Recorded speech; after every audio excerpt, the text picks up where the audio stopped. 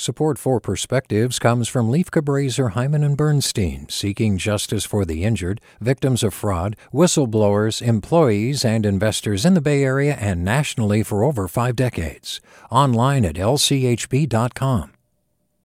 Hey, it's Avery Trufelman, host of Articles of Interest, and I've got to say, I've been a fan of KQED ever since I was a little kid, and I would come out to San Francisco to visit my grandma. It was just what we'd always turn on every time we got in the car, every time we were making dinner and turning on the radio. It was always KQED. And then over the years, I've become a massive fan of KQED podcasts because this is local reporting at its best. These are answers to questions you've always wanted to know, interviews with exciting, unusual voices, necessary journalism, all told with love and care and artistry. And did you know that a majority of KQED's funding actually comes from members? It's just people like you and me supporting the programs they love, while also getting access to cool events, behind-the-scenes footage, and so much more. If you want to sign up and be a part of this amazing community, visit donate.kqed.org/podcasts to become a member today. That's podcasts with an S. Thank you for listening, and thank you for your support. From KQED. It's no secret that one of the things holding America together is a phenomenon that seems to suggest the opposite, regularly breaking apart.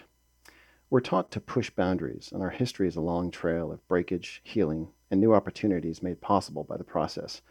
Hemingway famously said, "The world breaks everyone, and afterward many are strong at the broken places."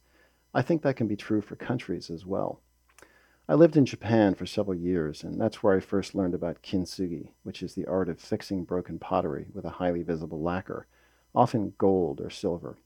With kintsugi, the break stands out more after it is fixed, not less.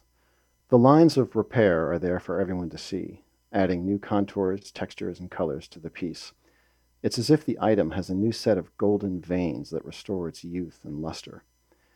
The point with kintsugi is not to conceal flaws, but rather to expose and even celebrate them for the natural part of life they are. The repair becomes not just a fix, but the very thing itself, adding a unique element of beauty while endowing the object with new strength and durability. At this volatile moment in our country, when boundaries seem to be breaking daily, it may be helpful to reflect on how many golden veins of repair we have in our foundation. They reveal what might have been broken in the past, but what is now the alloyed bedrock of our world. We're better because of those breaks. We are, of course, all flawed and imperfect, but those imperfections can be markers on the path to a better place. I'd like to think that the Japanese notion of kintsugi might in some way reflect the gold of American dreams. Like most other countries, we too can break, but by exposing those broken places and letting the world see how we've incorporated them, we can still symbolize the power of human will and the uniquely American strength we all share. With a perspective, I'm Jim McClellan. Support for Perspectives comes from Leif Cabraser, Hyman and Bernstein, seeking justice for the injured, victims of fraud, whistleblowers, employees, and investors in the Bay Area and nationally for over 5 decades. Online at lchb.com. Hey there, this is Brittany Luce from NPR's It's Been a Minute. KQED's podcasts like The Bay, Bay Curious, Mind Shift, Right Nowish, and more all tell the stories of the Bay and beyond with reliable, human-centered journalism. They aim to inspire, make you think, entertain, and expand your understanding of the place you call home. Here's how you can support podcasting at KQED. Showing your support is easy, and you can join Brittany in supporting KQED Podcast too at donate.kqed.org/podcast.